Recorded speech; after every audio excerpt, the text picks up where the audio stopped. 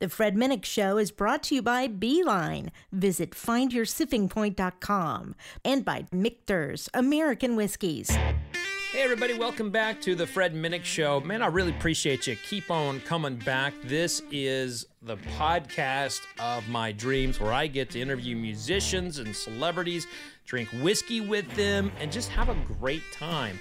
So I really appreciate you being a subscriber and checking us out on a weekly basis. This week's episode, listen folks, it's long. I'm not going to apologize for it because I had a great time recording this. Now, this was a previous live stream that I did with Daniel Ledisnky of the Neverly Boys. And if you have not checked out the Neverly Boys yet, I'm just telling you that music is so dark and deep and just great. I love it. Like, I can't stop singing to myself, Let Love In. It's one of their songs. Now, Daniel started this band earlier this year with Dave Sitek. Of course, Dave Sitek's famous for being with TV on the radio. And just two incredible musicians. And Daniel's worked with everyone, from Shakira to Lady Gaga. So he is kind of like an inner circle icon in the music industry. And as it turns out, he likes to drink. I notice I did not say sip, I said drink. So this episode is quite comical. I think you'll enjoy it. And you'll also hear a little something from a man from a country that didn't get to enjoy freedom of speech like we do in the United States. And he's talking, he gives a lesson to a lot of Americans that we need to cut ourselves some slack. We're going through some tough times right now, but we're allowed to talk about it. And he kind of points out that that's what makes America great, is that we have the freedom to speak our mind as much as we'd like to. So enjoy this episode with Daniel Ledisnky, one of my new best friends. I text with him regularly. Enjoy the episode, but first, a word from our sponsors. Imagine this, an experience centered around 5 Kentucky Bourbon Trail craft tour distilleries in northern Kentucky, the gateway to Kentucky bourbon. Add 5 amazing bourbon-centric bars and 5 delicious bourbon-focused restaurants, cultivating the freshest takes and culinary delights, and you are on the beeline. Start your trip today at findyoursippingpoint.com. At Michter's Distillery, our passion is making the finest bourbon, rye, and American whiskey possible. When you only produce very small batch and single barrel whiskey as we do, each and every barrel has to be perfect. No detail is too small for our production team.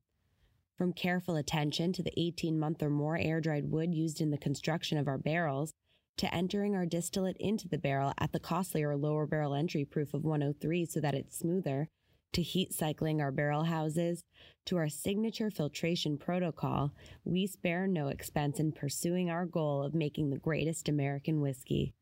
And no Michter's gets bottled until our master distiller, Dan McKee, and our master of maturation, Andrea Wilson, say it's just right.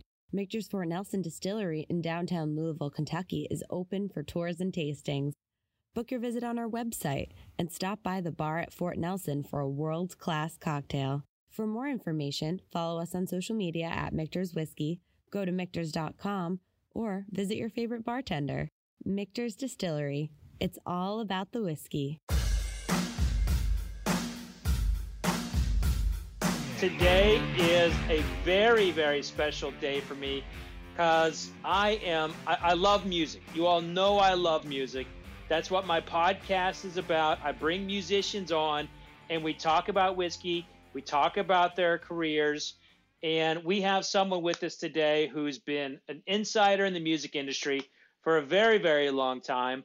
He hates vodka. His name's Daniel Ledisnky. He absolutely hates vodka, and he's from Sweden, so that's one of the birthplaces of vodka. And he's going to talk some shit about it with us today, and he also loves whiskey.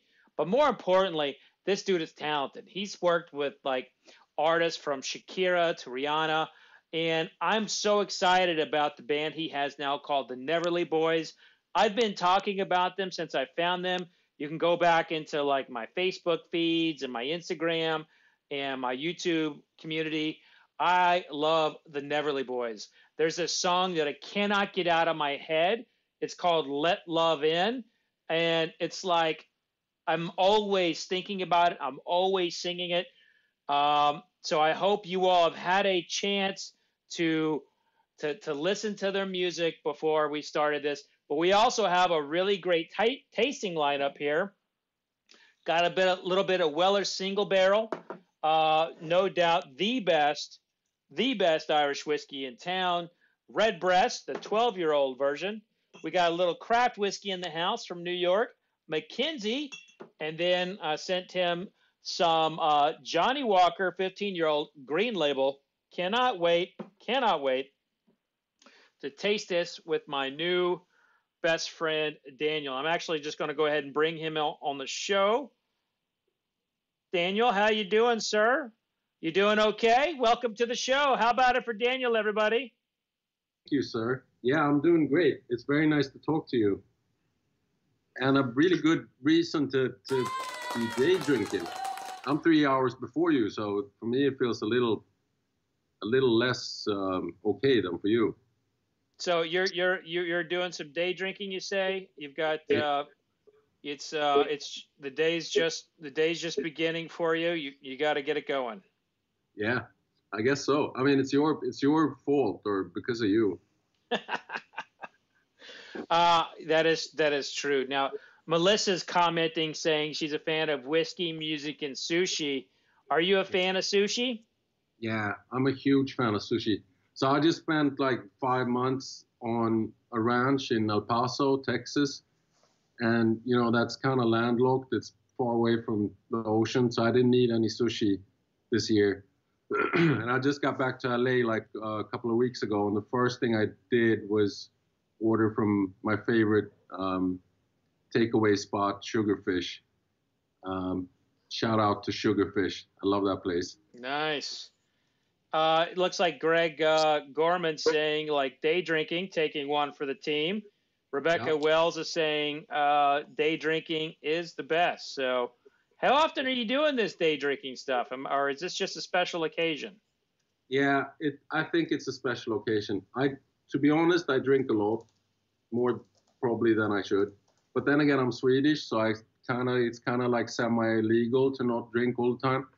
But usually I try to wait for it to get darker outside, just to not be.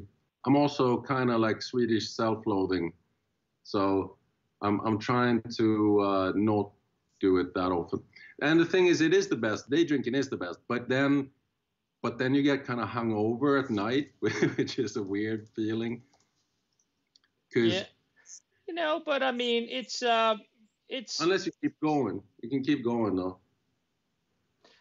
If I feel like you know, day drinking is really frowned upon because of you know, because of what it can lead to in the night. I mean, but if you cut the day drinking off at say 5 or 6 o'clock and go to bed, you know, at 8 or 9, you know, that's just part of it. You know, as long as it's, you know, day drinking's not getting in the way of all your other responsibilities, then it's all good, right? It's a beautiful thing. Yeah, it's a beautiful thing. I just think it's you feel a little exposed in the light, in the sunshine, being drunk. It was easier when you were like 20 than now. I feel a little, I don't want to stumble around. No, nobody wants to stumble around. Now, Daniel, you've had an amazing career, like an amazing career. What have been some of your highlights? Like I told people at the top that you've worked with Rihanna, you've worked with Shakira, but you know, this band you've got now has got to be a highlight. But just tell us about your career. What all have you done, and what are some of the highlights for you? Yeah, that's a big question. Because usually I don't think too much about the past. You know, I try to think about what I'm doing right now. Mm-hmm. And but obviously, you know, I do think about it a lot. I think it's such a blessing to be able to. It's all right. I think about my Swedish grandparents, and they used to work in the rivers in the north of Sweden, like transporting timber. And for them, it wasn't really an option to be like, yeah, I'm going to write songs for a living, or, you know, write poetry or something. That was something that, you know, you shut up and you go to the coal mine. And I think about that a lot. And like, when it comes to that, I feel so blessed that we're living in a time where we actually can, you know, explore our creative sides and our interests. And I think I have a lot of personal highlights, or professional highlights, but they're usually that moment when I make something with another artist or artist friend, and it feels like you enter this thing where you feel like it's something out of this world. And I think you can be happy about, you know, commercial success or having a hit, and obviously that, you know, it's a lot of dog food. I have a lot of dogs, so I think about dog food, and that's all like that. But I think that's kind of like commercial success is a little bit like your ego being fed, and it's good. It's something to strive for, and you can build a decent life for yourself and stuff. But I think that those moments that I will remember when I'm lying on my deathbed, they're moments in the studios, like when I connected with somebody and something special happened. And I love collaborating with people, because that's kind of like, it's fun making music on your own, but you won't reach that stage, you know, of magic. But that can happen too, like when you're channeling something together with someone else or other people. And I think I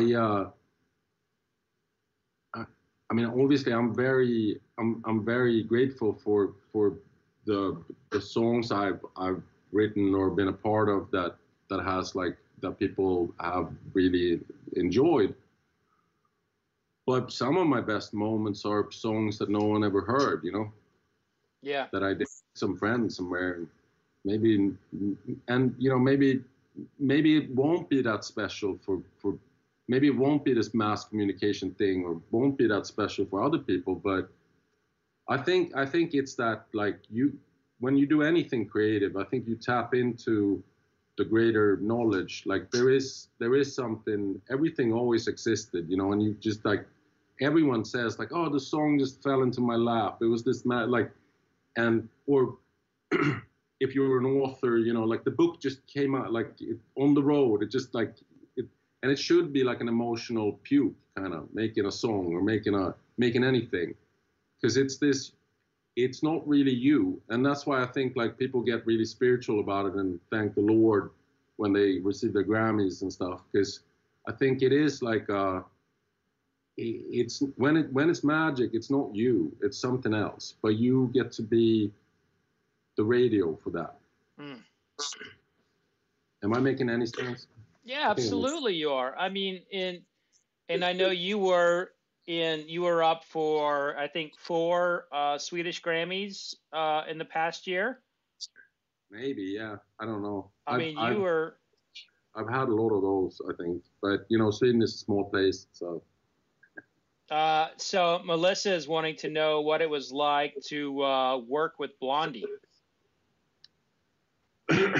Yeah, I mean, that question in itself is kind of surreal for me, you know, because I grew up listening to Blondie, and they were they still are, like, their music is still like a really important part of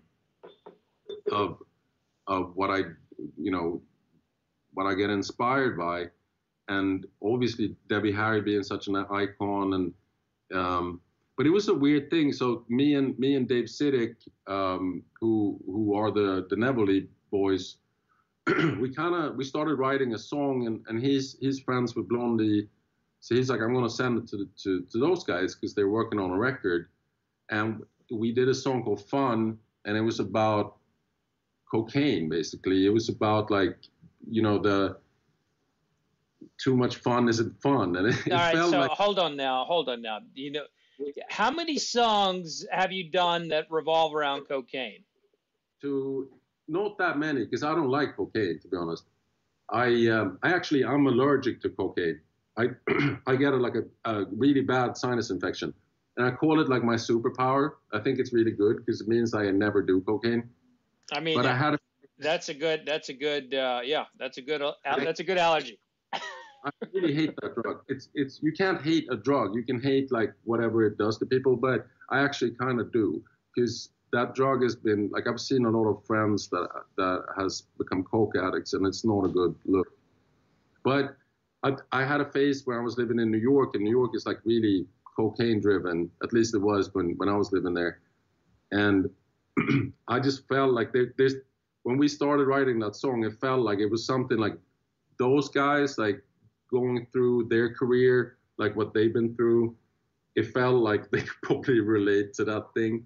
Unfortunately, we never got to like be in the studio together and make the song. We kind of wrote something and we sent to them, and they were recording, and Debbie Harry was in some castle in Switzerland because of nothing, because she probably, she lives on another planet. But more than that, it was just such an incredible honor to be.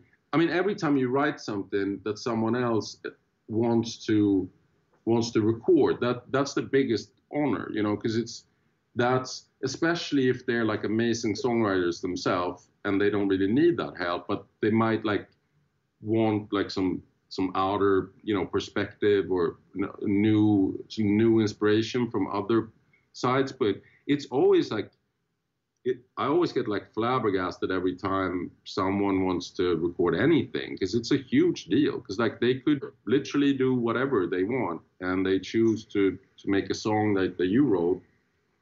And it's the most beautiful thing, because when you're an artist and you put something out, then people are going to judge you on that. They're going to be like, that second verse sucks. Like, and it's like, and if someone else did it, then you can, like, I'm a reluctant artist. Like, really, I don't feel very like comfortable in the situation being an artist, because I've worked with so many artists during the years, so like I know what it takes, and I've seen it.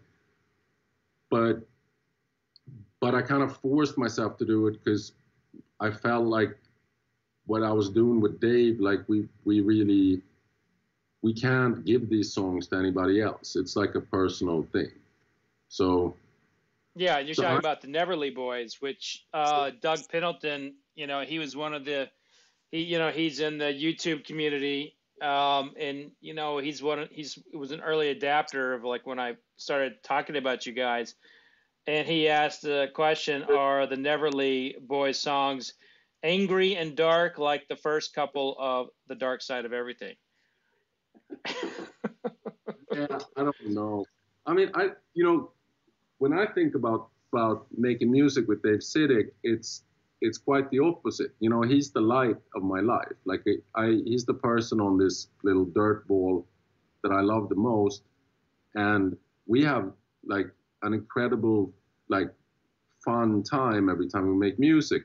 We both kind of gravitate towards the darker side of society and the humor in the darkness.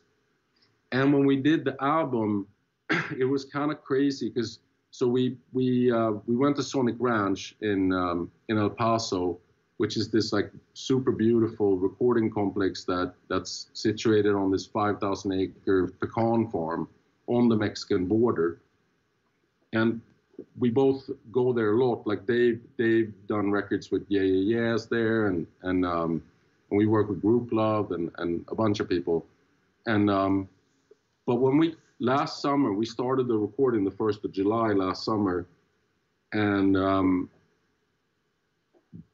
we could both like feel, we both had this like eerie feeling of something doing, like something bad, like some darkness on the horizon. I think something came over us, and one of my best friends and a good friend of Dave's too, he died when I was flying to El Paso. So the first week, I don't even hardly remember of the recording, because I was completely grief-stricken, and in such a loose, like, emotional state that a lot of the record, from my perspective, ended up being about him. And the first couple of songs that we wrote during the recording, which was Without You and Let Love In, and a couple of those songs, his spirit was like all over those songs. And it was a really brutal blow for me personally when that happened, because he was a Swedish songwriter that I was really close to, and we were both living in Los Angeles, and we shared kind of the similar journey in a lot of ways, and he couldn't take it. So I think that thing, there's definitely a darkness in this album, like, but there's also, what we tried to do, at least, was we tried to make something that could hopeful, because I don't want to make dark music. I want to, I want to explore the darkness, but I want to find the light in it. And on paper, if you look at the songs line by line, they might sound kind of dark, but I think that's kind of dismissing it a little easy, because I think that, like, more than that, I think that, or I know that, like, both Sitek and I are happy, like, hopeful little kids at heart. And I think that, like, we wanted to make something beautiful that was okay with there being a darkness. And because there is a dark side to everything, there's also a bright side to everything. And obviously that title is a bit of a joke. I mean, it's both our band name, we wanted to be the Neverly Everly brothers, and the dark side of the moon is so it was like, we just made a new album. We just made our second album. We just finished it. And Dave said that we should call it I Wish You Were Over There. But I don't know. I think, yeah, it is dark songs. And it's like, that's always like, my managers and publishing people are usually like, yeah, it's like, I got a text yesterday from my manager. And he's like, I wrote a new song. And he's like, yeah, it's a great song. It's a tad dark. It's a little dark. And that's his way of saying, like, yeah, just, we're not going to send this to people. It's like, it's dark. Because now, like, all of a sudden, like, now it is actually kind of dark out there. Like, it is it's been a scary and confusing year for everybody in different ways. And but I think it's like, that kind of music too. It's like,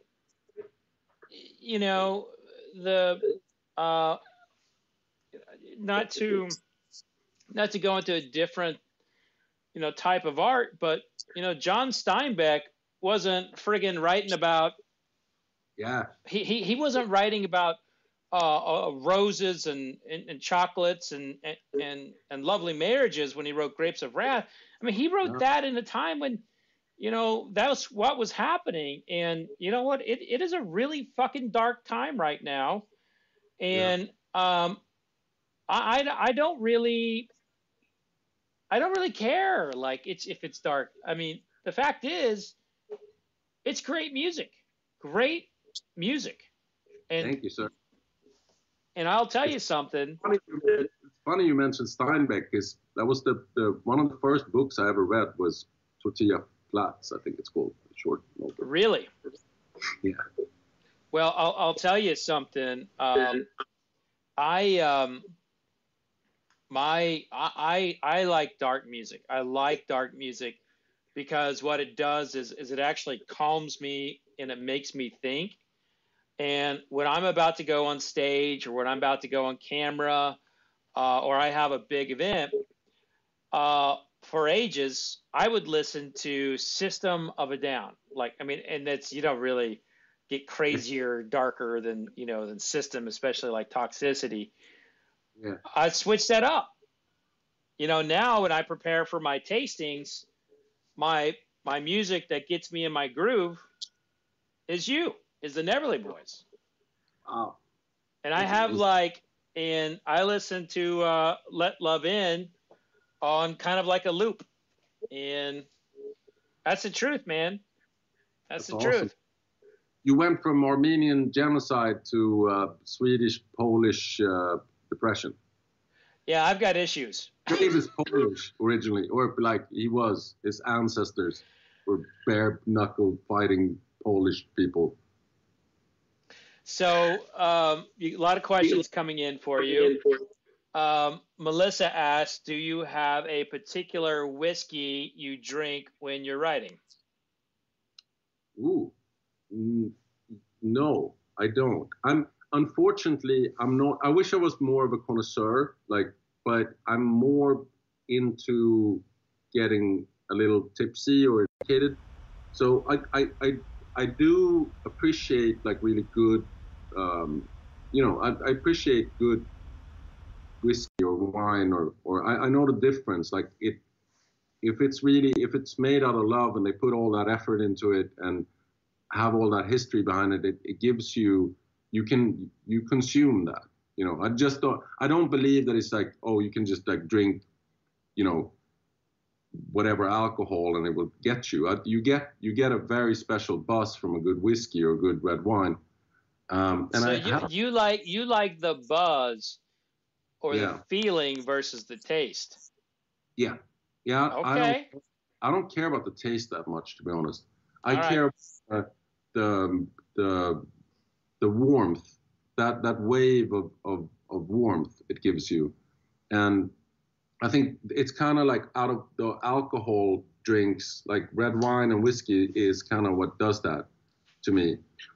And I've had some amazing, I don't know what it was, but my favorite whiskey I drank was in Tokyo. I was hanging out with some record executive, old school Japanese shogun character, and he gave me some super expensive Japanese whiskey that I got too drunk to remember what it was.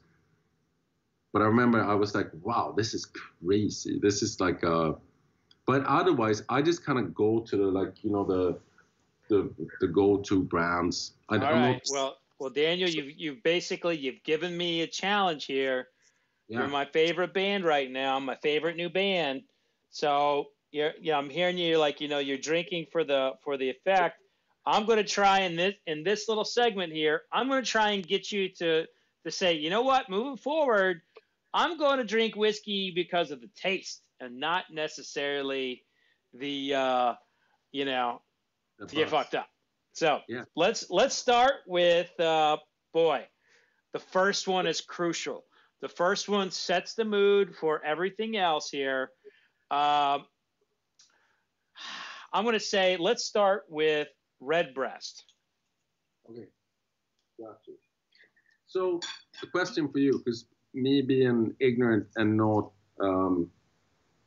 how do you drink it? Do you drink it with one ice and a little bit of water, or do you go straight, or what should I do? Well, keep in mind, I drink. I basically drink. My good friend here of the show, Danny Lynn, says Daniel's thrown me off my game. Says Daniel has thrown Fred off his game. So true.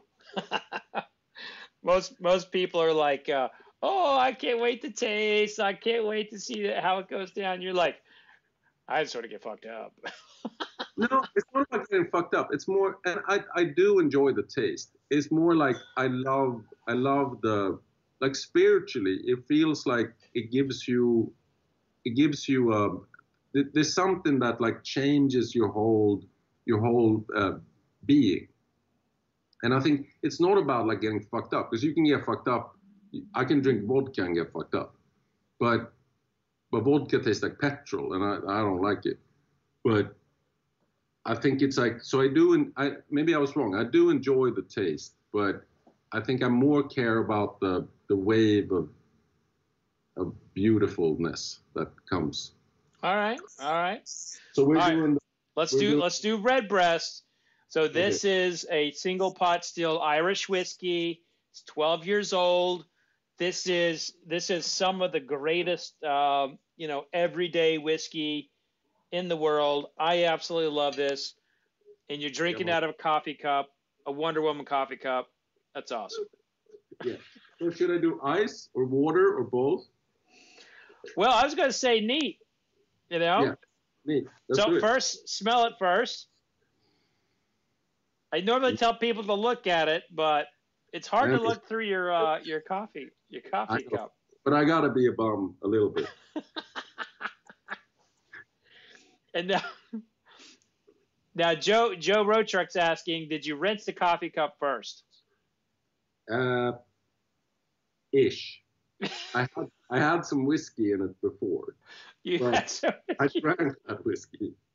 I can rinse the cup. Like, I want to be professional about this, so we can set up a system where I rinse the cup. Next time, let's rinse the cup. Next time, we'll rinse the cup. For now, we just taste. Now, you're not kicking it back. It's not like a shot. You're not backstaging this. No. Just a little bit on the palate. Yes. And then you want to fill it on the tip, on the back, and see how it kind of flows. Wow, that's kind of spectacular.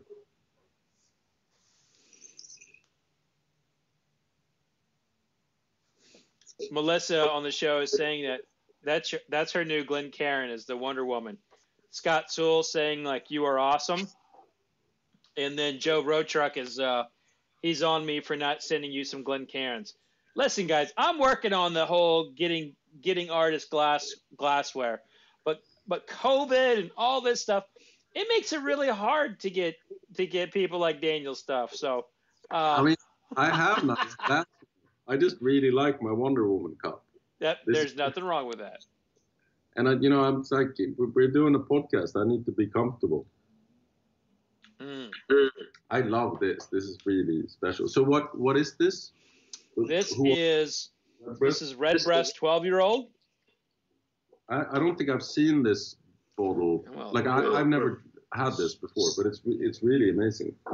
So switching cameras here on you, so you can see that there. That's what it is right there, little Redbreast 12-year-old.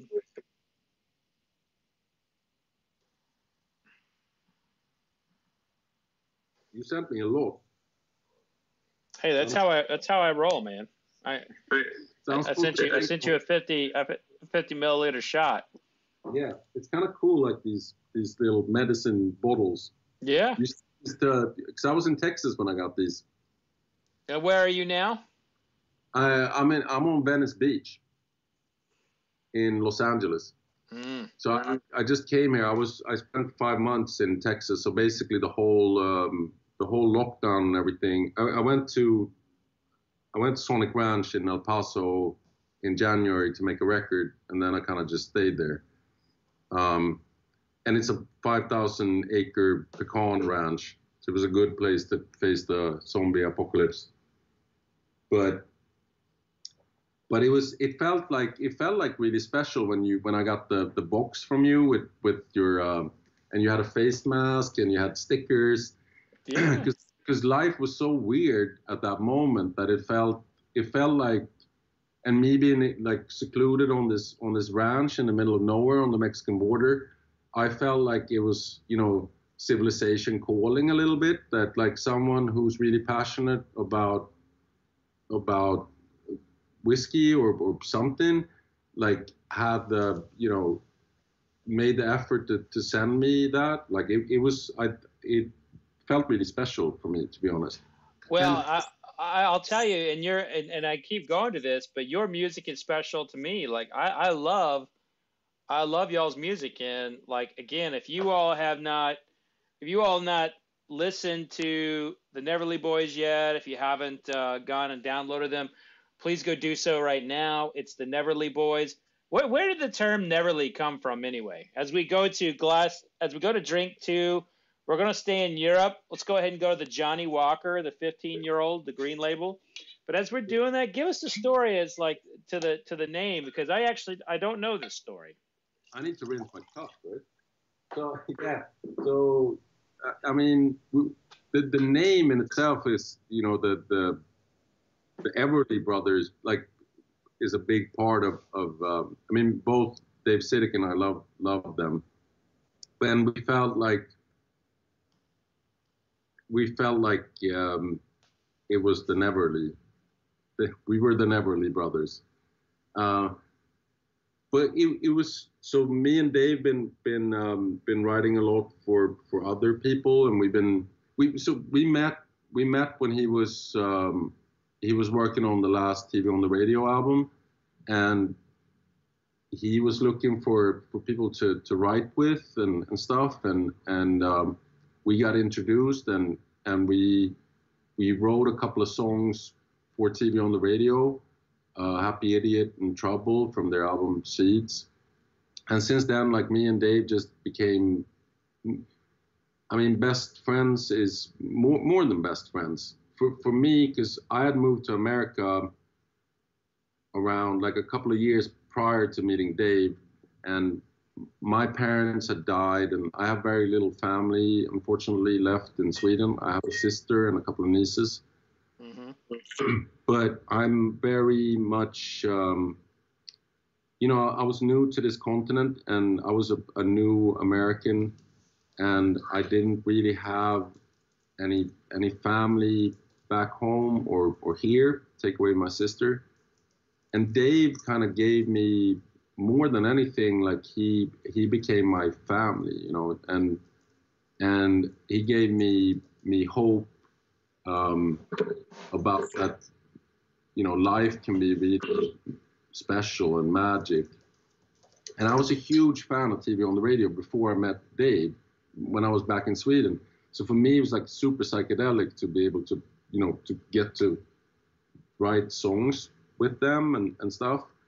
But after that, like, me and Dave just, we kept writing, and we did stuff that was more like work or whatever. We wrote songs for people, for artists, but he lived in Glendale and I lived in Los Feliz back then, and in Los Angeles, and we just kept writing without any agenda, really. And we never like sat down and said, like, we're going to start a band. We just we did it the other way around, where we just made a ton of music, and then all of a sudden we realized that it was like, I remember him looking at me and he was like, this is an album, man. Like, this, he talks like that a little bit. Sorry, Dave. But he was like, I think we made an album. And I was like, yeah, I think we did. And it was cool, because it was, you know, when you write for other people, or if you produce a record for someone, then you're trying to help them see their vision through. But I think we both needed to do something that was that didn't have any frames. And if you produce a record for someone, then rightfully so, like, they're going to be super picky on all the decisions, and not only the artist, but the management and the record label and the best friend and the boyfriend or whatever. Like, everybody's going to have a point of view, and you have to submit to that, like, because it's not about you. If you're producing a record for someone, it's about them, and you're trying to help them. And I love that part too, but I think both Dave and I felt like we needed to do something where there wasn't a client, or there wasn't someone who was like, no, I don't like it like that. Like, I think that, or this is too dark, which is usually the thing. So we just ended up like making music, and we realized that, like, okay, Dave told me, he was like, I just want to, our friendship is so special and magic in a lot of ways. And one time he said, he was like, I just want to be able to go to Amoeba or a record store, and there's a record that we made in there, just you and me, no one else. And like, there isn't record stores really anymore, but I understand what he meant, and I think it was really beautiful. I was like, yeah, because, you know, existence is fleeting, you know, and we're only here for a millisecond, You know, our lifespan is just this little thing that happens, and in the mass of everything, it's nothing really. But the things you can like hold on to is that like we made something that didn't exist before, and it was our thing. And I think it's like it's always when we were going to put this record out, and like we have like a really good management and record label, much better than we deserve, I think, in a lot of ways. And they had a really good plan and stuff, but when the pandemic hit, me and Dave was like, let's just get this out. Like we want to put it out now. And we knew that it was like, if people, you know, it wasn't, I used to have a record label myself, and I used to work for Atlantic Records as a A&R guy. So I used to like be involved in like launching records or trying to like break a new artist and stuff like that. But this is like the opposite to that. And we just felt like, we just wanted to put the record out, and with the hope that it might like help someone, even if it's one person, even if it's you, Fred, you know, even if it's just or 3 people, like that is a huge victory. And so we felt we persuaded our poor record label to just throw the album out in the middle of the chaos, because it felt like we made the record for that reason, because we were in a desperate place emotionally, and we were, even before the pandemic hit, like, and everything else that followed, like it was music to soothe our souls, and I think it is like, and if someone else feels like that, it's a huge victory. So when you say that we're your new favorite band, like that's enough for me. Like I love it. And I'm not blowing smoke up your ass either. You know, that's a very real statement. And you know, the story you're telling me, you know, it sounds a lot like a lot of whiskey makers who never get like the credit they deserve. There will be like, you know, in the whiskey game, there are people who make whiskey for other people, and then those other people get awards on someone else's whiskey, and the people who actually make it never get any attention, never get any kind of credit or love. It's the people who kind of created the marketing campaigns around the whiskey that, you know, get all the praise. And so, like, if you look at the hierarchy of like who's getting paid the most, the distiller, you know, in a lot of organizations is quite a bit lower than like the chief, like marketing officer or something. So hearing you talk about that, like that, and that's why I love what I do, is like my vision is to like try to bring music and whiskey closer together, because I both view them as art in a lot of ways. But it's also like, you know, I can pick this up and I can sip on it, and it'll take me down a place. Now, if I have too much, it's going to take me down the wrong place. But like just like a quick little sip, you know, or two, and like I'm engaged. I have like a different kind of creative mindset. And when I listen to your music, it's the same way. And I'll tell you, like what I like doing, if I'm not, so your music gets me honed in. So Melissa asked me when I drink, what do I drink when I'm listening to the Neverly Boys? And the truth is that the Neverly Boys, the music actually prepares me for my tasting. So it kind of like balances me. It gets me ready. But when I'm just listening to it for enjoyment, I like barbecuing. I like barbecuing to your music as well. So the things that I do that I love, that I put a lot of attention to, you know, your music kind of complements that. So I take that or leave it, but that's how I listen to your music, Daniel. No, that's beautifully said. Like you're really you're moving me, Fred. Did I move you to pour the Johnnie Walker into the Wonder Woman cup yet? I just did. I didn't rinse Okay. it. Made sure to like lick the last segments of the last one. Now, as you're tasting that, Allison Woods is chiming in saying that she says, "Thanks for turning me on to the Neverlay Boys. Great interview." So you got another listener there. Doug Pendleton, who at the top says he's been listening to you, says he's going to have to go listen to more now. Oh, thank you. So what's the deal with the sorry for my ignorance, but what's the deal with the Green Label? They make it in batches, or because you can't, like, it's rare to find it in stores? Yeah, so this is a blended malt. So this is a blended malt Scotch whiskey. So it's not blended Scotch, it's a blended malt. And this is quite a bit more limited than like the Black Label, which is pretty much everywhere. And so this used to be called vatted. Now it's a blended malt where basically it's a single malt from various distilleries. Okay. Whereas like a blended Scotch can have like grain whiskey in it. Yeah, so it's like a special edition. But I guess someone said it's not a special edition, but it's a special edition. My engineer Richie, he just, because he was like, no, they canceled that one. Like, you can't a lot of people thought they canceled. But so that's not the case. It's just a thing that's a recurring thing. Yeah, this is it's very smooth. They changed the. Did I send you the green label or the gold label? I sent you the green label, didn't I? Yeah, the green.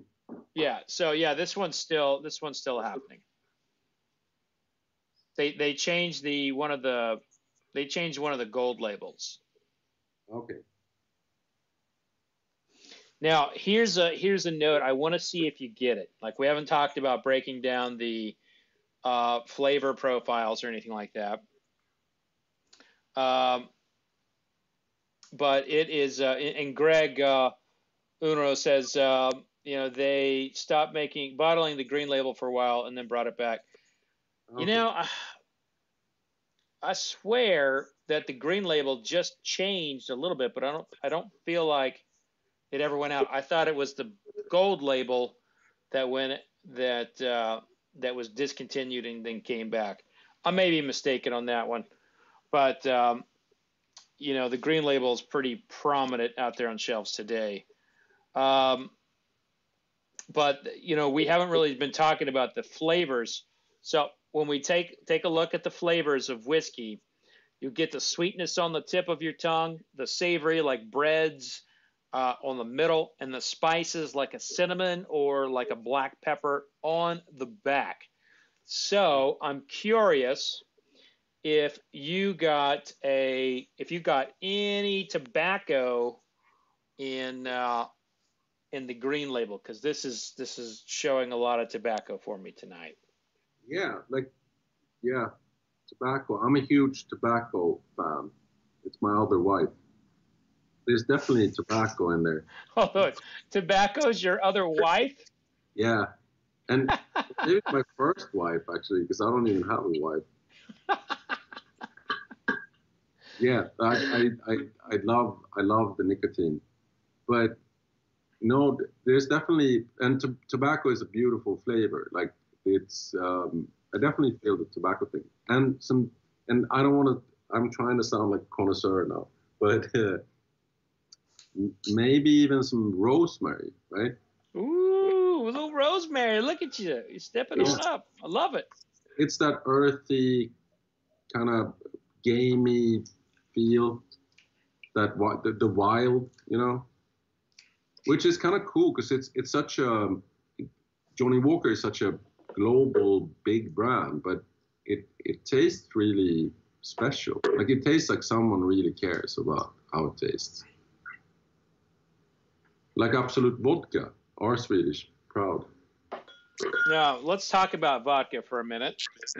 What is your opinion on vodka? I mean, my base opinion is that it tastes like petrol, but it's more complicated than that for me, because I mentioned my granddad before, and Edgar, he worked like the rivers up north in Sweden, and his dad, I think, was doing the same thing, and they went on a strike. It was called a salmon strike, and it was because they fed the people working the mines and the rivers only salmon and vodka. So basically, they went on strike because they didn't want to eat salmon 3 times a day, 7 days a week. They wanted one day where they had a beef. And the Swedish government sent up the military and shot those guys. Because it was sort of like back in the 20s, it was like the Soviet Union in northern Sweden. And they also had the system where they could choose when on Saturdays, when they were supposed to get their weekly pay, they could choose if they want to get paid in money or if they want to get paid in vodka.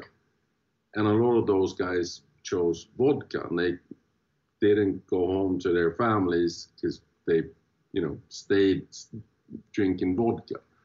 And vodka has been like a very, to me, it's just like, it's not a, like what we're discussing now, like flavors and stuff. And I'm sure there's like vodka nerds out there that want to kill me right now. But like, to me, it feels like it's more like a shortcut to getting intoxicated. Like it's like, and if you're an alcoholic, it's a way to drink alcohol without you smelling that much. And I've seen that before, like in Sweden. And both my parents were alcoholics, definitely at times. And it feels like my relationship to vodka it feels really depressing. While like whiskey or red wine feels like a really beautiful, culinary experience, if you will. So I think it's back in rural Sweden, it felt like a necessity to survive. Maybe it was like medicine. Like they worked their bodies until they didn't work anymore, and they self-medicated with vodka, which is sort of like the Russian thing too.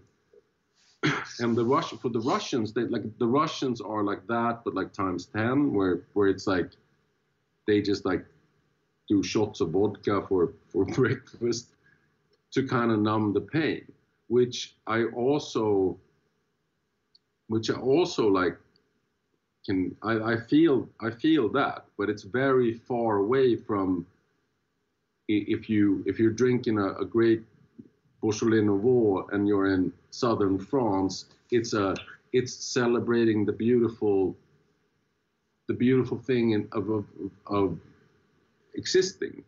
And if you're downing vodka in rural northern Sweden to forget that you haven't seen the sun for 3 months, then it's a way of coping and surviving. And maybe alcohol in a way fills both those, spectras. But they're on different sides of it. And when I think about vodka, I think about, trying to survive the darkness and stay alive until spring.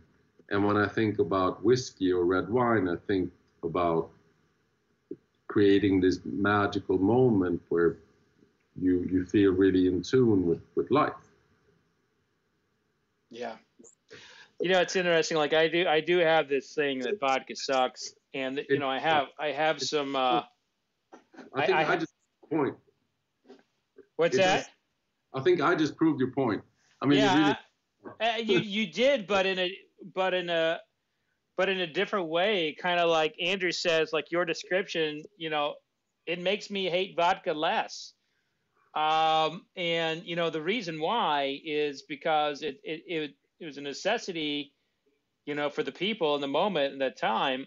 And really what it comes down to is I have always viewed vodka as like, there's several components to it that make it like one of the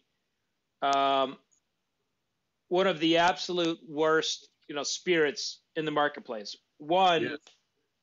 In the United States, it basically knocked out all the good stuff, and it really, really hurt the spirits industry when it came into play.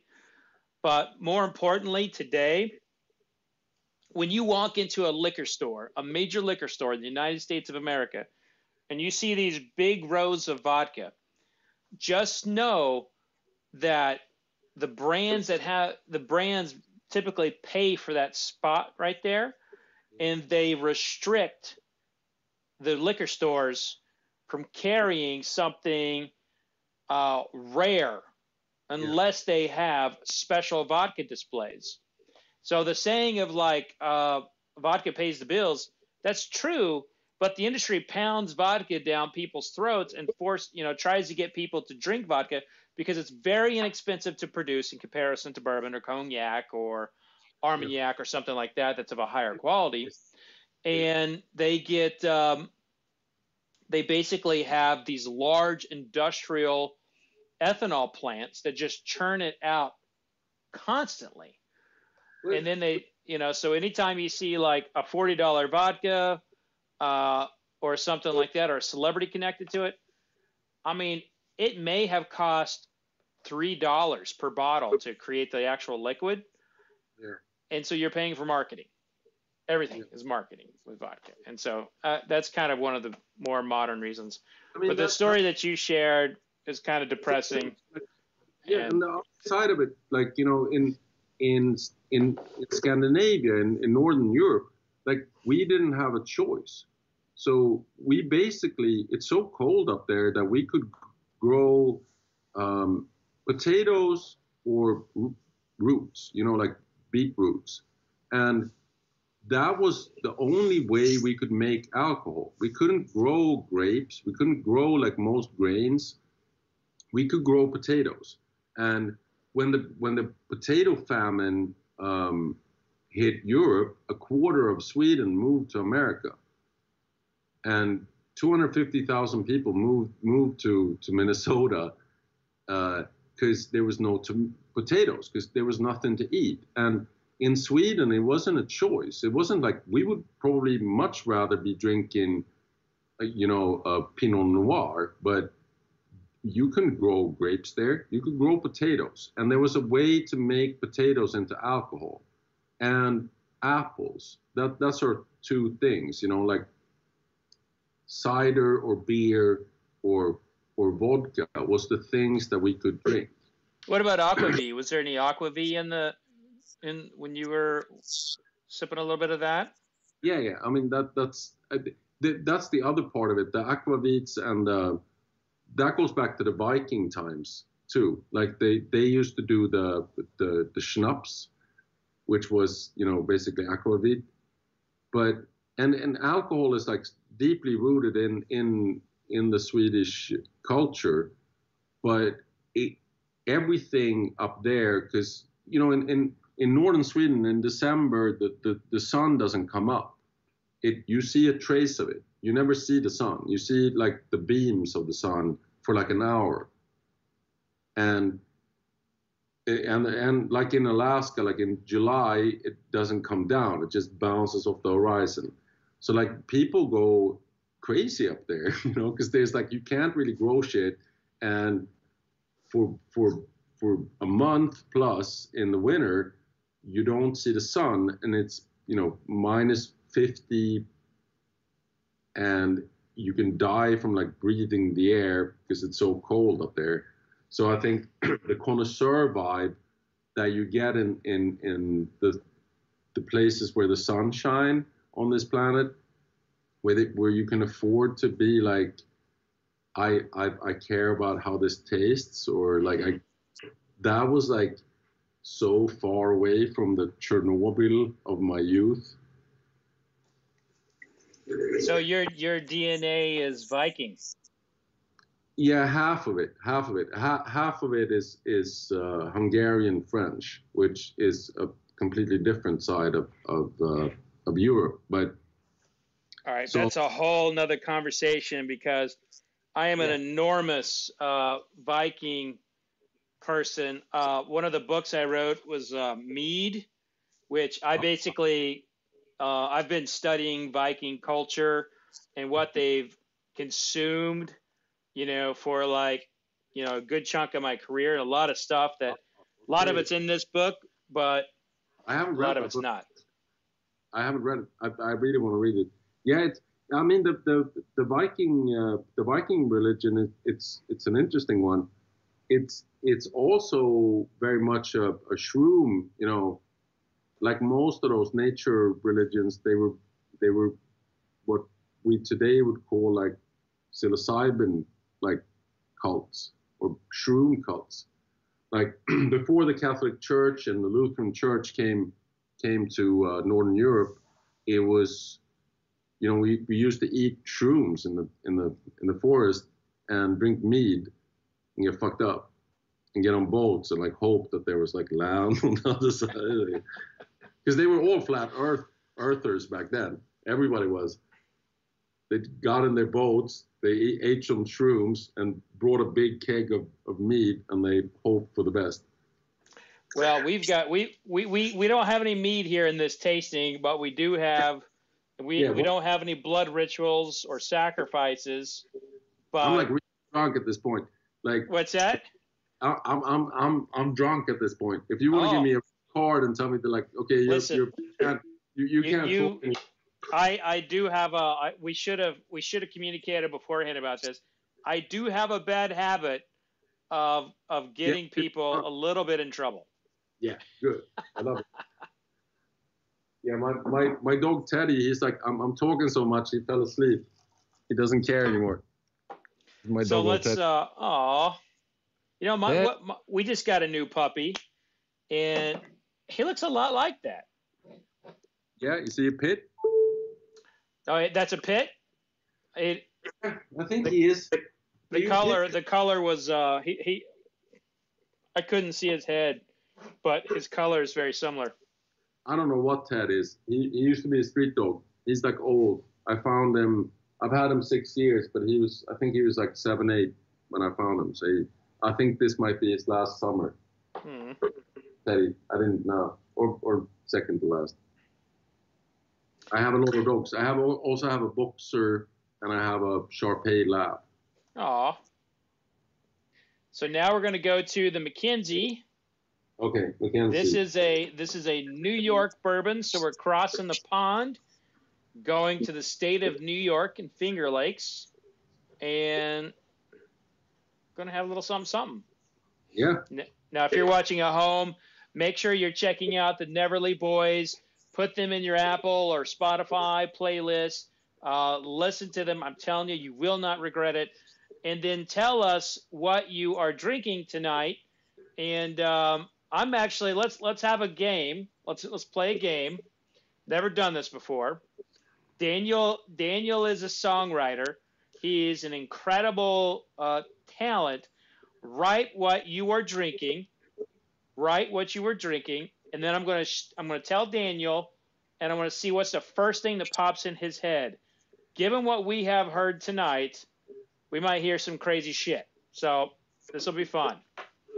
All right, Beth Higgins says Jack Barrel Proof. So Daniel, what's the first thing that comes to your mind when you hear Jack Barrel Proof?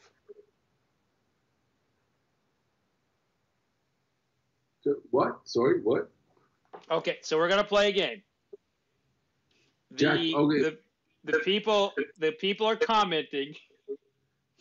They're commenting what they're drinking tonight. I'm going to tell you what they're drinking, and you tell me the first thing that pops in your head.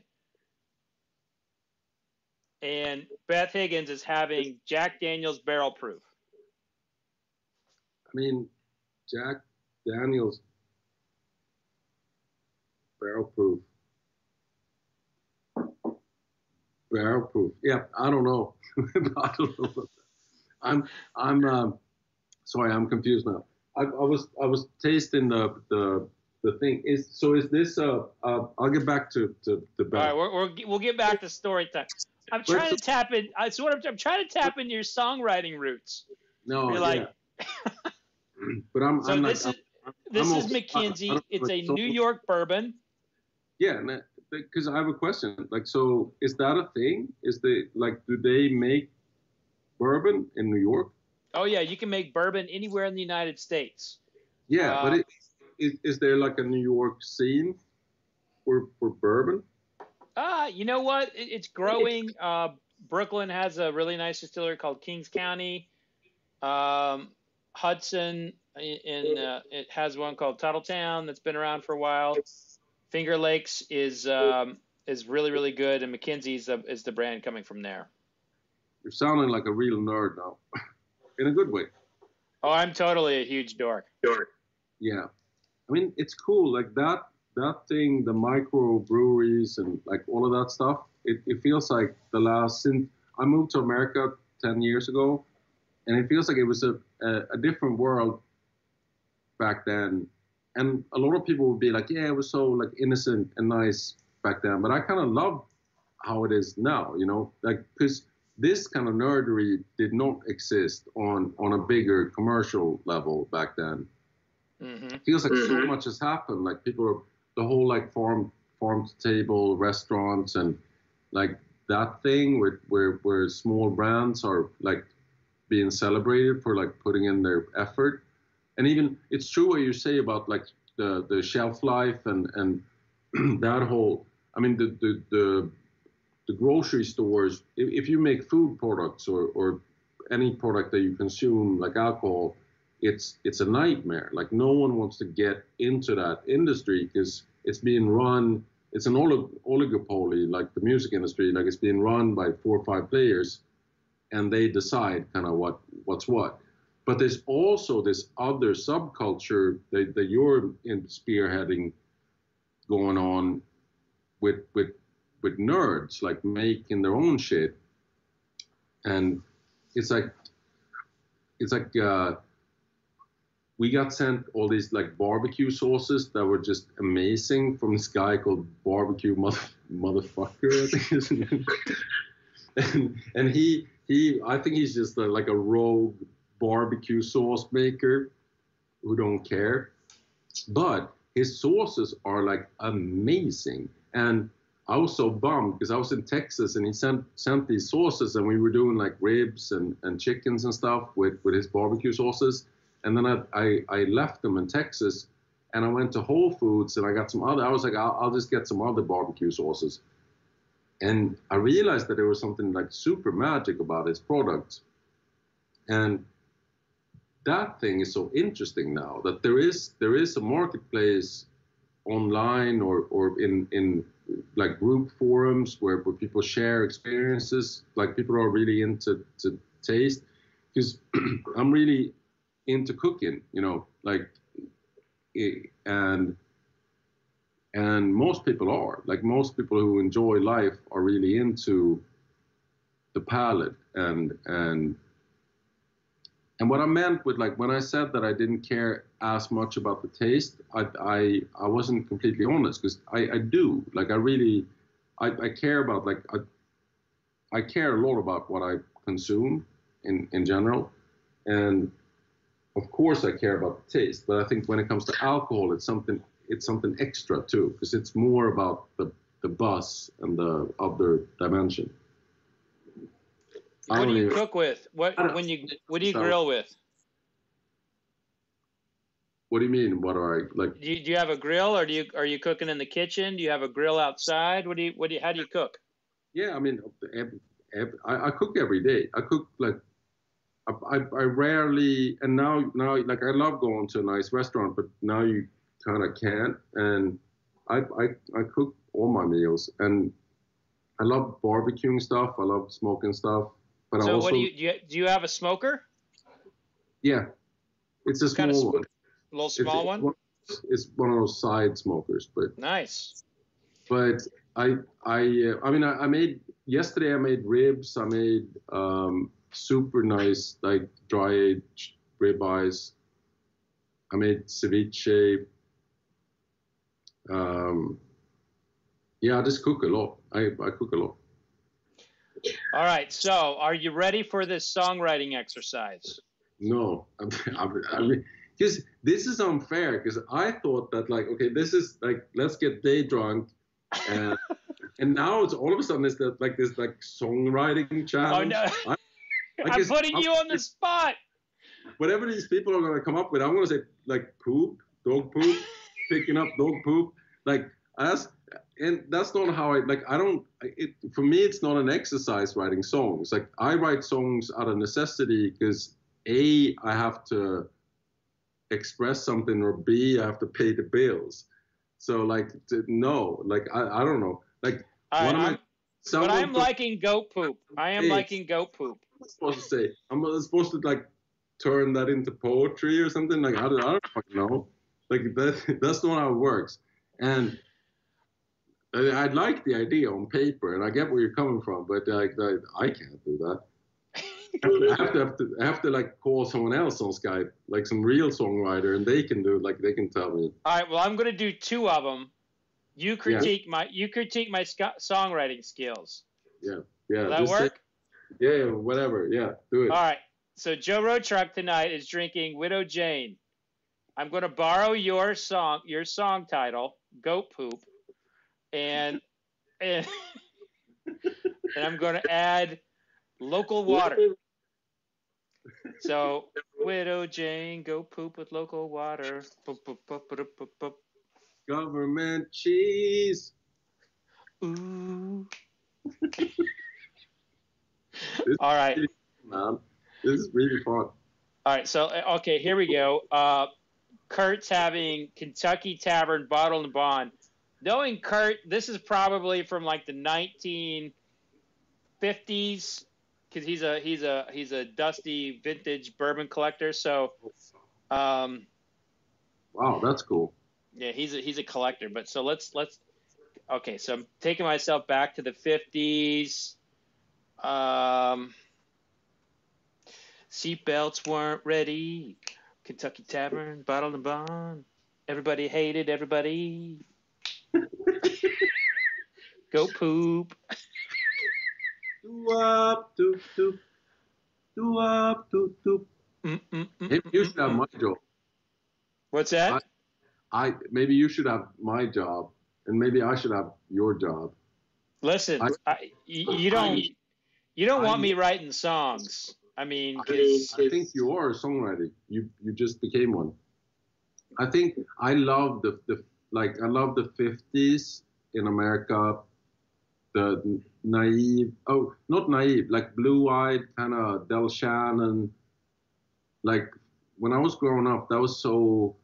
It's interesting, like America, for someone who didn't grow up here, but I feel like such an American in a lot of ways. Like, it's interesting because like you guys have no idea what an impact you had on the world. Like. And a lot of my American friends are like, oh, people hate us. Like, they hate Americans, like, everywhere. Like, people in Europe hate Americans and blah, blah, hate Americans. And I'm like, no, like, they really don't. Like, if it wasn't for America, I would have grown up in either the Soviet Union, most likely, or Nazi Germany. Like, if it wasn't for America involving itself in global conflict, then I would have grown up in one of those systems. But I grew up in this huge, like, super liberal, like, social democrat, but still capitalistic, like, Sweden. And I had it was beautiful growing up there. And that's because of America. And I grew up watching the Cosby Show and listening to, Thriller, and wanting to be Neil Young, even though he's Canadian. And I think it's interesting, that part of it, that it's like, I think that Americans has a really distorted view on how the world views America.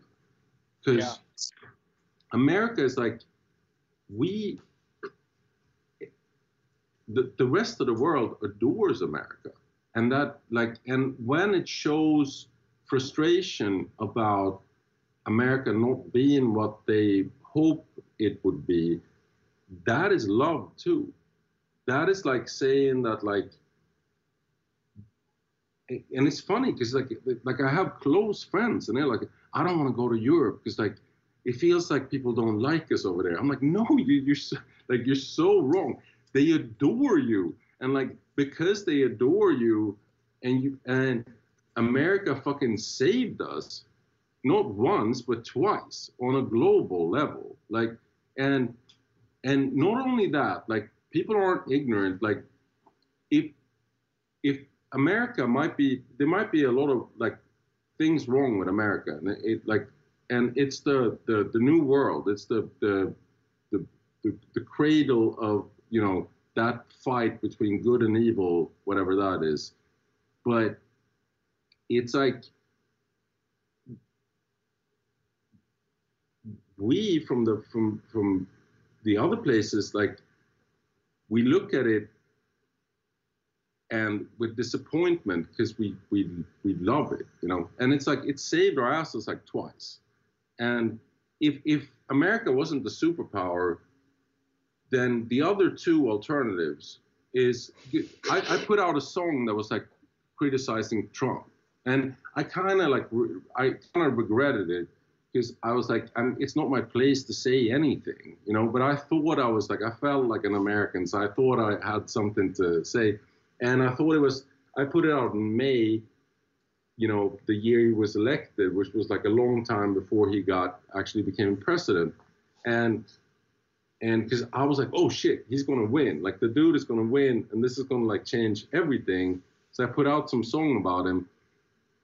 But, you know, if I was living in Russia and I put out that song about Putin, here people were like, oh, you're criticizing Trump. That's not okay. Like, if I was Russian, or if I was a Swedish dude living in Russia and I put out the song about Putin, like my friend Nadia and Pussy Riot did, then you go to Gulag fucking prison in Siberia. And if I was in China and I put out a song about the government, then no one would ever hear it. I would disappear, and my whole family would disappear. And that's the two alternatives. So like, and Europe knows that, and most like the rest of the world knows that. And I think Americans are really hard on themselves, and they're really like right now, like way too hard on themselves, because this place is beautiful, and it's the melting pot of new ideas, and it's really like a unprecedented society going on here, where everybody has a voice and everybody like respects whatever people are saying, to the point where no one can say anything right now, because like someone's going to get upset. But that's fine. That's a transition we're going through. But this place is super beautiful to me, and it's really hurting right now. And I think it's also being way too tough on itself, and for all the wrong reasons. Because like, America should be really proud, like in not being, you know, being in dispute with each other, but being in dispute on a civil level, where it's like, no, we're not going to send you to a concentration camp because you said something I didn't like. I'm going to argue with you, and I'm going to say that you're an idiot, and I'm even going to cancel you. You know, like, you are not allowed to say anything. But it doesn't get physical. And the scary thing to me is like, when it starts getting physical over here, and people are, you know, expressing their thoughts in violence, I think that's wrong. I think that like, what makes this place different is that people can discuss and come to some sort of solution. It's basically humanity. This is the epiphany of humanity trying to work things out. And where it's interesting. Like you are from Sweden. You are half Viking. You had mentioned, and if you think about like what the Vikings did, you know, to build Europe, you know, I mean, that happened, you know, 1,000 years ago. But, you know, that took a long time to get worked out of Europe. The Vikings left a trail of blood and bones and bodies and pain and broken up infrastructure across Europe. And it took a long time for Europe to readjust and get over that. Now, they didn't have social media back then. They didn't have computers.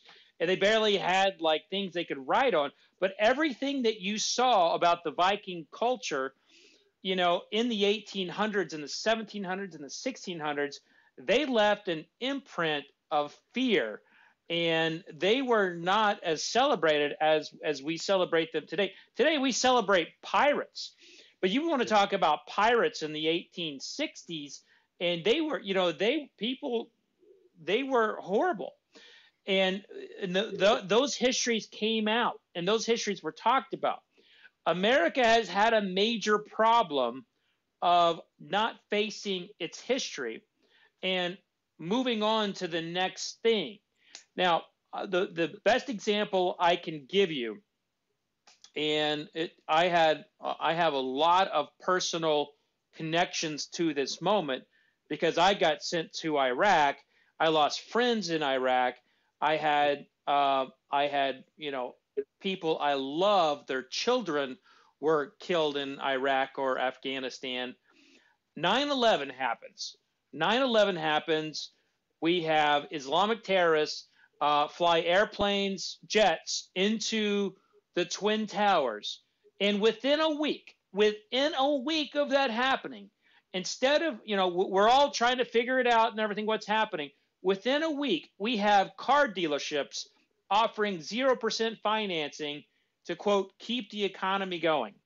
So our country, while we are beautiful, we have free speech, we have all of these things, and we encourage, and we are a melting pot, and we do all of these things that are wonderful for the rest of the world. We have and always will be, under the current system that we are, about the economy. And that is important, don't get me wrong, but I do feel like we have got to face our history, and we have to stop moving on to fix the economy. Sometimes we have to look at the bad shit that has happened and deal with it. And we have never actually really dealt with a lot of the bad things in our history. And we've also not given a lot of credit to people in history who have necessarily been wronged. And I think that right now we're in a period where we have a movement. We have a lot of young people who are just saying enough is enough, and let's talk about this. Right. And I don't think it's an old guard or anything like that. I just think we just need to have conversations. And the one thing that I always tell people is that this, having a drink with someone can be a conduit to, solving an issue. Now, granted, you can't drink the whole bottle, but I mean, there was a time in our country's history where the, congressmen would sit in the lobby and drink bourbon together and come up with ideas. And that was how our country was built in a lot of ways. And now we want to shun it and everything. And, here I am trying to teach you about whiskey and all that. And I kind of go off on a tangent, but the fact is everything you say is true, but we have, as a country, we focus on a lot of the wrong things at the wrong times, and we focus on a lot of the right things at the wrong times. And what we need now more than any time in my life is we need people to listen, not be defensive, but listen. And this is everybody. Everybody needs to listen. And I feel like a lot of people are just listening to say, yeah, but, there shouldn't be a yeah, but. It should just be listening. And, yeah. I mean, dude, you're so right. And you actually, to me, you're kind of proving my point. That's what I'm saying. There's a conversation going here. But at least there's a conversation going. And I think, you're so right. I was talking to this dude who grew up in Oklahoma, and he was like, we were talking about Watchmen, the HBO series, obviously it's a legendary comic book, but yeah. By the way, I grew up in Oklahoma too. Yeah, and he was like, "Oh, I didn't like the Black Manhattan, like the race riots or whatever you call it, 1921. I never heard about that. And that's a real thing." And I was like, I heard about, I learned about that in school in Sweden. And he did it. I don't know if you did. Did you hear? Yeah, that was in our 7th grade history. It was an entire chapter in our 7th grade chapter. Yeah, we learned about that. Actually, the town I grew up in, you know, we would go to school and like there would be teepees everywhere, like on our way to school. I grew up in a very Native American area. I myself am part Native American, and you have. But I'm talking about the Tulsa race riot. Yeah, the Tulsa race riot. So I guess I was getting at that. Is like in 7th grade Oklahoma history, we learned about mostly Native American, you know, tribal things, histories, and what happened, and why Kickapoos were set up on one side, and why Cherokees were on another side. But we learned about the race riots. In fact, Oklahoma history was mostly just, you know, people killing one another and like killing people for land. It was a pretty looking back, pretty shocked that we had that history.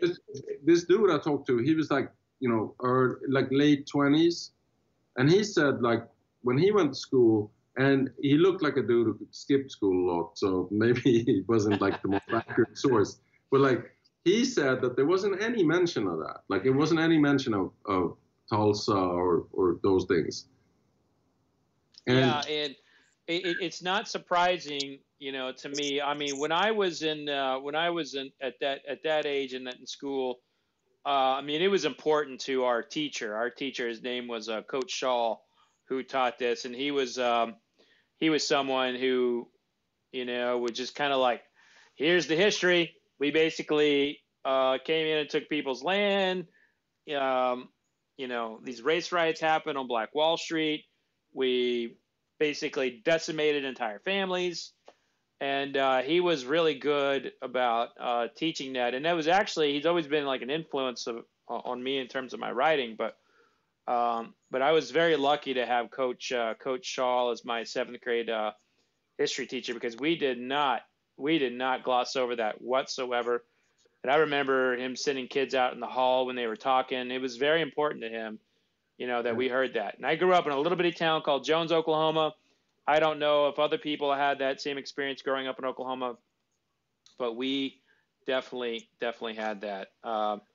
Isn't that like a thing that we don't talk about enough? Like every human that grew up in a civilized part of the world has this connection to this one, like this teacher or a couple of teachers in school that really made a big difference. And it could have been like bad or good. Like I have in my life, I had this horrible French teacher that still scares me. But I also had this amazing history teacher, and she, you know, encouraged me to care about the magic of history and existence. And it's like, and we don't celebrate like those people enough, like the teachers, especially the teachers that go to work with young kids, and they get minimum wage almost, you know, wherever you go. Like even in Sweden or England or Germany or America,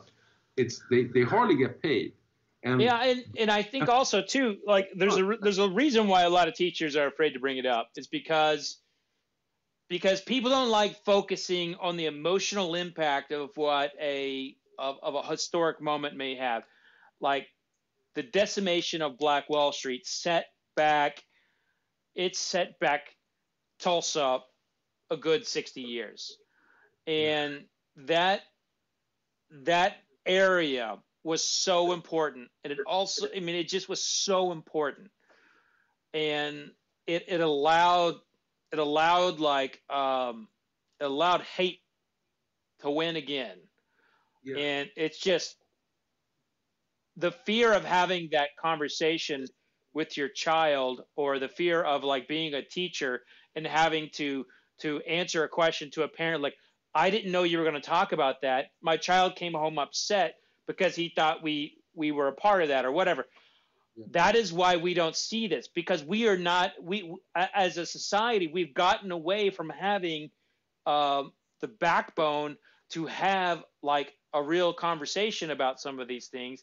And now that we are about to cross that other line, you know, now that we are about to cross the line of saying, like, it's all on the table, let's all talk about it, let's not be afraid, let's listen, you know, you see a lot of people who are afraid of having that conversation. And that's why we don't see a lot of Coach Shawls in the world, because people are led by fear when it comes to these difficult conversations, because it's a hell of a lot easier to go sit on a fucking couch and eat potato chips and watch goddamn Family Guy, which is a great show, by the way, but watch Family Guy over and over again. It's easier to do that than have the hard conversation. Yeah. No, it's so true. And I mean, it is scary, but it's like, that's the thing though. Like, I think it's a beautiful thing that we're in a place where people actually want to have these tough discussions.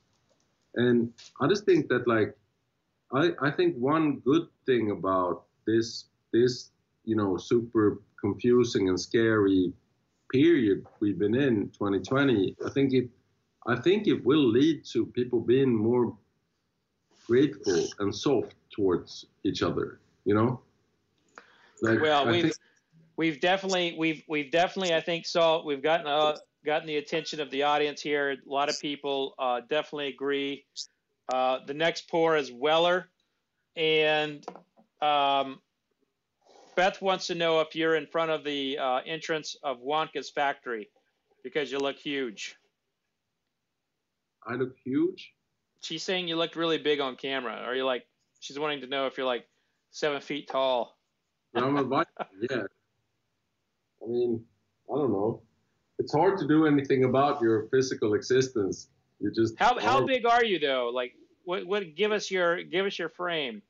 Some 8.8 and 480 pounds, I think. I'm with the metric system, so I don't know. You're not 480 pounds. Yeah. If you're 480 pounds, you're in a wheelbarrow. I mean, that's big. 8'8" for 480. That's what he told me at the DMV. When they gave me my visa at the embassy, the U.S. embassy, that's what they said. It's hard to fit in these small American rooms. Yeah, I know. We're tiny. I'm trying. I'm also trying to drink this Weller. So what? Weller Antique 107. Oh, I sent you the Weller. I thought I sent you the Weller single barrel. All right. Well, we're drinking different Wellers then. I don't mind. It's just going to happen. We haven't been really talking about the whiskey as much as, like, you know, life. So yeah. But so what is the Weller? Hey, Daniel, I'm just trying to let love in. That's all I'm trying to do. I'm trying to let love in. You know. Too, and I think, like, that's all I want to think about. I just wish that people were a bit softer towards each other. And it's like, we're so caught up in our insecurities and our fears that we lash out on people. And I do that too. Like, I'm not saying I'm better than anybody, but I think we just need to let love in. Like, I think that we need to be just a bit softer. And if we don't agree with whatever someone else is saying, then maybe, like, it's just because they have different experiences.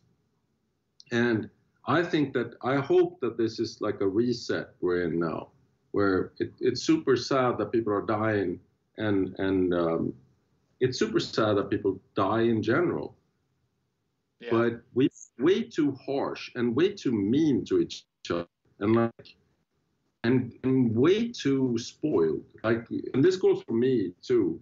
Like, we took way too much for granted. Like, we've been in this phase in history where everything in the Western world, everything been kind of like floating along. Take away what you said about what the Middle East and the wars, but like, apart from that, people been spoiled to the point where they forgot to be nice to each other. Like, and just like, there's too much anger.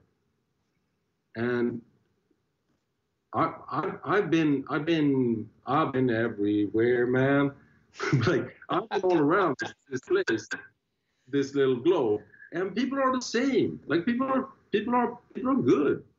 People want the same things. They want to feel safe, and they want to have a good time, and they want to get like fucked up with their friends every now and then, and they want to like, you know, feel like they're important or feel like they have something to contribute with, and then you can label them like as much as you want. Like you can say that that guy is that, or he's that, or he's that. Like, but he's a racist, or he's a blah blah, or he's a blah blah, or she's a blah blah. But we're not. We're just trying to, like, everybody. It's the Buddhist saying, like, everybody is always trying their best. It's like it's boredom or suffering, and we're all trying to just be okay with each other. And once you realize that, and we're this one organism. We're just competing to try to find the perfect way forward. And I really, really do hope that's going to be the next phase. You know, that this is, we're on the brink of this new enlightenment that will lead to acceptance and like people, you know, really understanding that there's layers. If I say something to you and to the people listening to this that sounds ridiculous, then yeah, it probably is ridiculous, but it makes sense coming where I'm coming from. And if you like care to spend another 30 minutes listening to me, you might feel like it makes sense. And I was so prejudiced. Like the last year, I've been mainly in Texas. Like the out of the last 12 months, I've been 9 months in Texas, but more like Mexico, because I've been in Tornillo, which is on the border, literally on the Mexican border, and in southwestern Texas, which for a lot of Texans like ain't considered being Texas. And I had so many prejudice being this, you know, white European socialist dude, thinking, you know, I was like, oh, Texas. Yeah, I know what Texas is. And I had no fucking idea what Texas was. And it's mind opening to me to be like, okay, it's great to be wrong.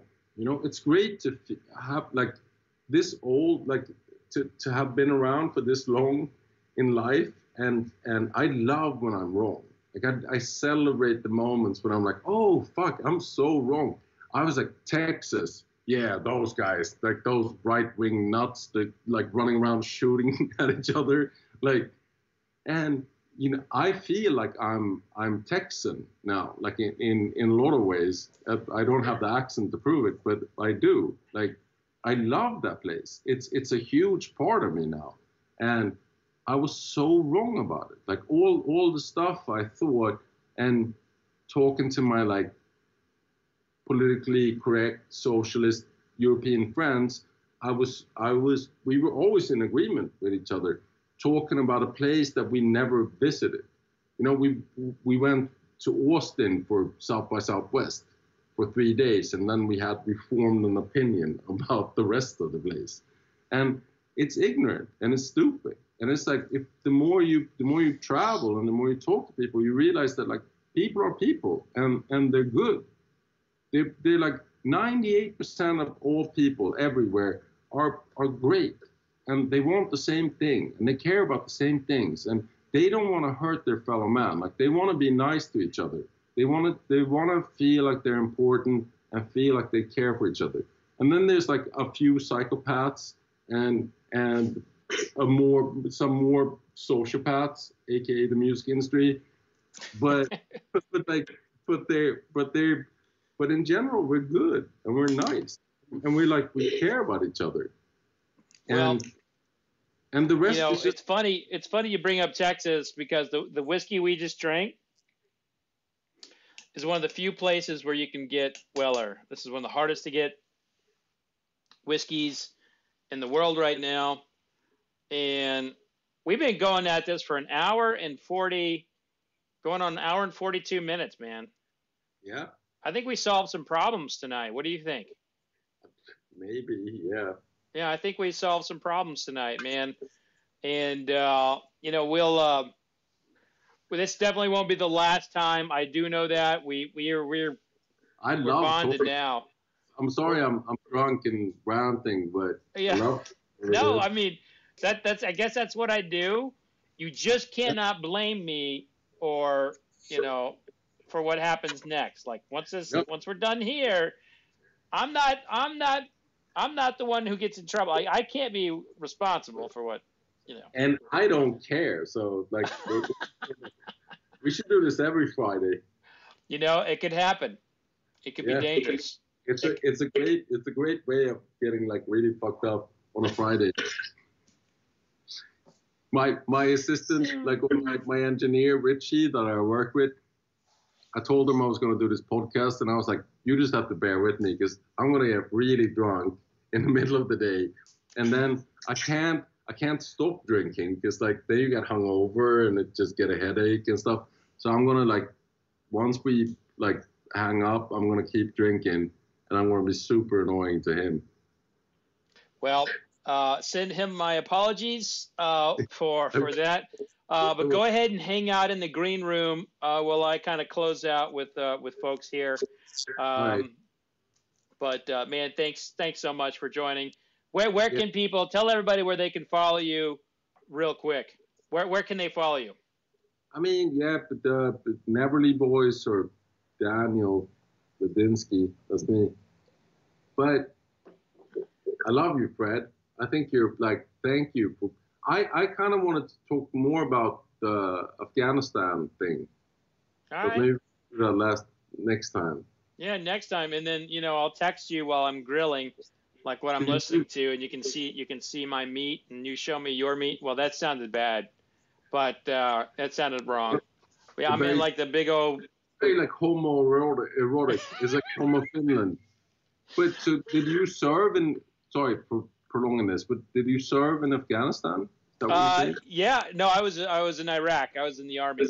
Shit. Yeah. Shit. I'm sorry, dude. I'm not. I'm proud of my service. No. Definitely. Yeah, great. But like, it's like I'm Swedish. We haven't been in a war for like 500 years. So.